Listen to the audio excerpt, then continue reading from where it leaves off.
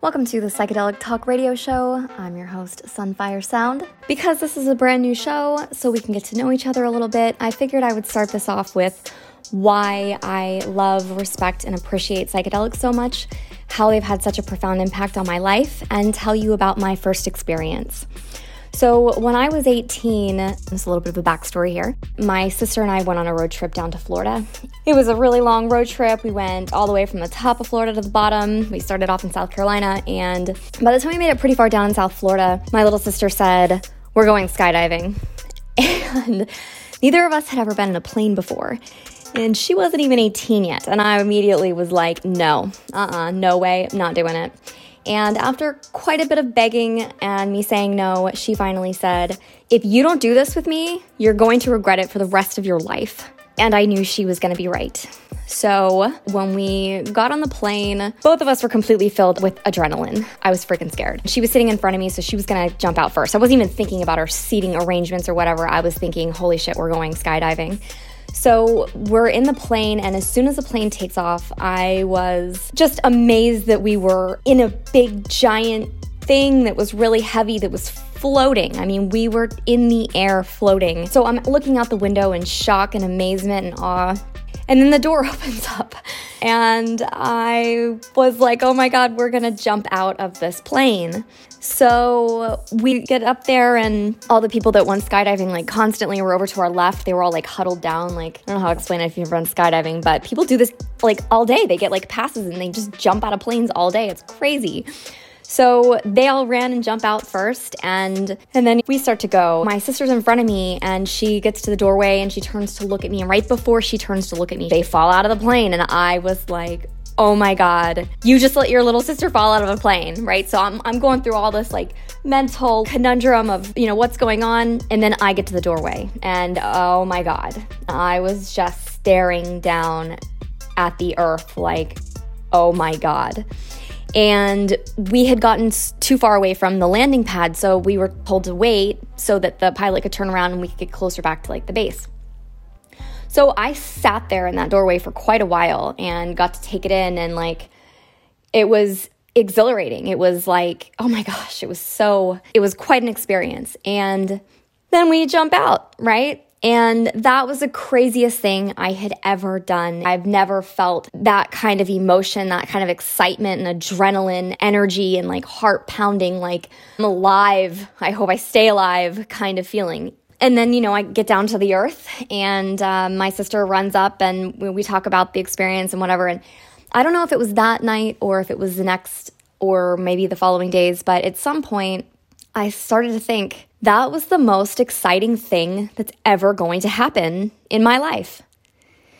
And it messed with me. That really messed with me. I got quite depressed. I mean, how could anything compete with skydiving? Anything that you knew you were going to live in, that you were actually doing, like, for fun, right? Not like, anything scary that could happen in your life, like that kind of adrenaline. So I got kind of depressed. I mean, I got quite depressed. I was like, is this it?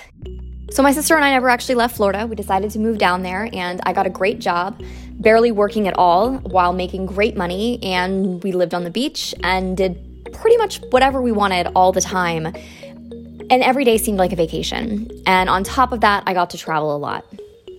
From the outside, it looked like I had a really fun and awesome life with a lot of freedom. And I was miserable.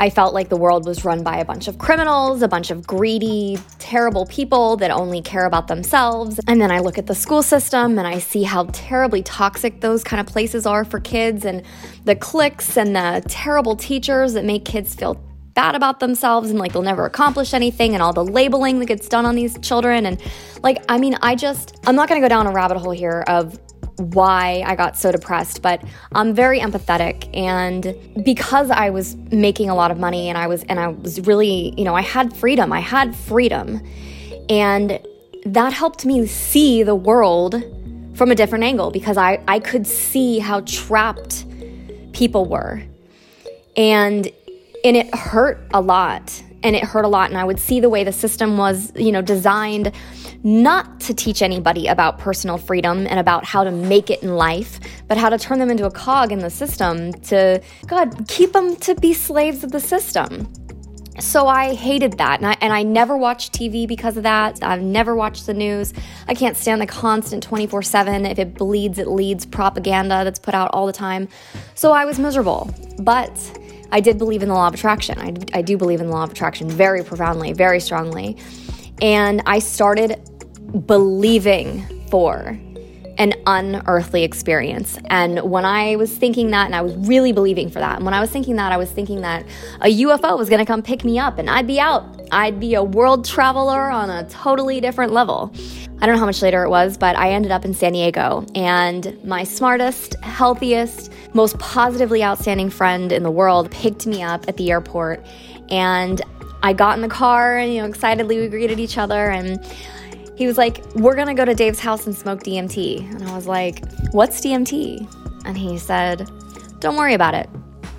I couldn't get this kid to smoke weed with me because he didn't want it to hurt his lungs. His bookshelf was filled top to bottom with incredible books that he had all read twice. And he had different superfood powders all over in his kitchen cabinets. He had fresh, whole, uncut coconuts in his refrigerator so we could have fresh coconut water. I'd never met anyone like him before, ever. He was on a different level.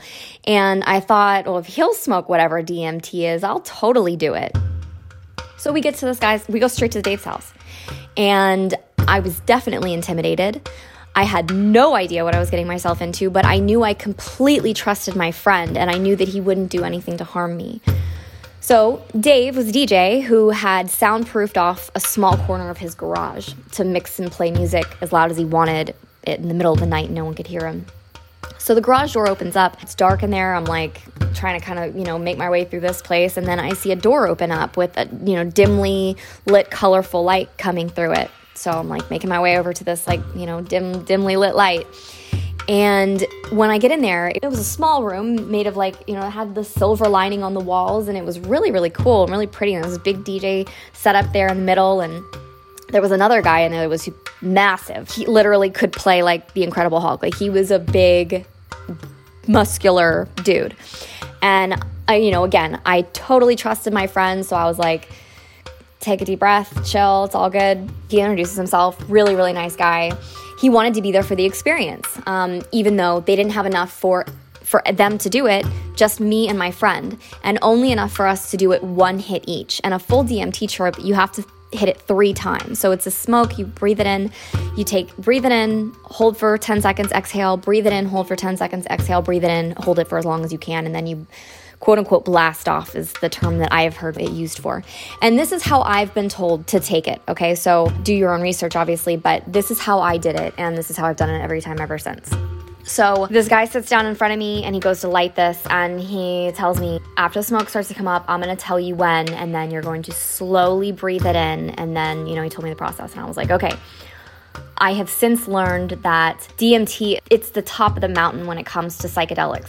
I mean, it's the pinnacle. They call it the God molecule. And humans don't have a language for it. We can't explain what happens in that world, but I can try. So he lights this, and sitting right in front of me, and almost immediately after I start breathing it in, I notice his skin starts to turn this deep bronze color, and I can see the lines and stuff forming on his face. I can see everything on his face, every pore on his face.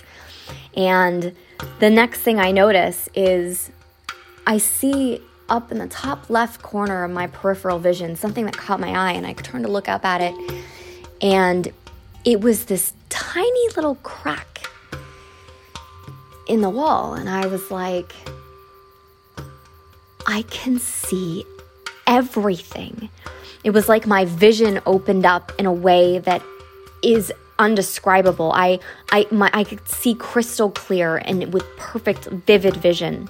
So then I look back at this guy in front of me. I can see literally every line on his face. I look over at the other 2 guys, and they had turned into this deep bronze color as well.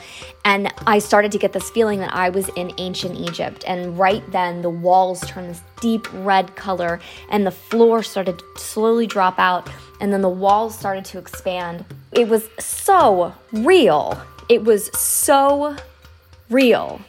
And I look up and like, I don't know if you've ever seen like a border around the top of the walls, like right below a ceiling before, but imagine looking like at your ceiling, right below the ceiling on the wall, all along the wall, completely around the whole thing. I saw ancient Egyptian hieroglyphs on the wall, and they were dancing. I can remember feeling like it was a language almost, like if I knew what they were doing, if I could understand that, I would be one of the most enlightened people alive. The guys, they were like, close your eyes, because you see totally different things when you have your eyes open than when you have them closed. So I did. I closed them and I saw the most vibrant and like brilliant, beautiful neon colors and these incredible patterns and shapes and sacred geometry looking stuff everywhere. And the experience was over so quickly, and I wasn't ready for it to end. I was like, oh, wait. I was like, can I have one more? Like, it was so fast. I mean, a full DMT trip is 15 to 18 minutes max. It's not a long experience. So me only having one hit, it was like 5 minutes maybe. I mean, it was very, very short. So they were like, we're sorry, we told you we don't have any more, but we're working on it, and it's not gonna happen tonight, but we'll get it soon. I left there with the greatest sense of wonder and curiosity and excitement and joy than I had ever had before. I was actually looking forward to the future and learning more about the universe and discovering more magical things that might be out there.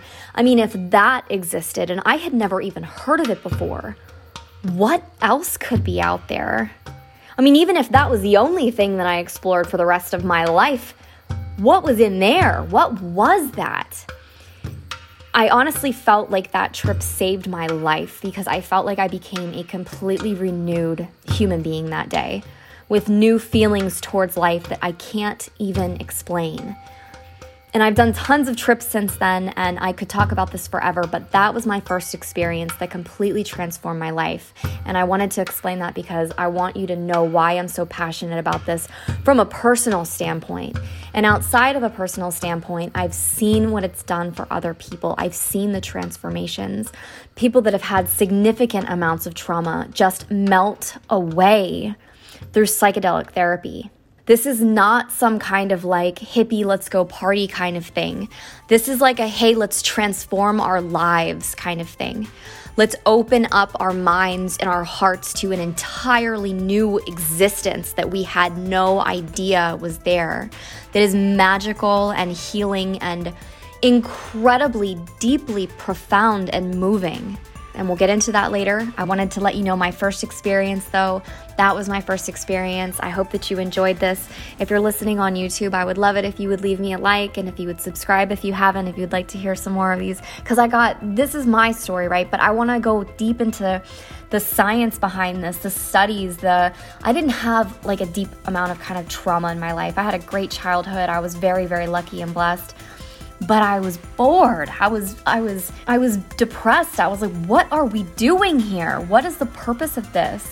And I needed mental stimulation. I needed something more. I needed to know like that there was more to life than what I could see. And there is so much more to life than all of us can see. And I would love to help open you up to that world.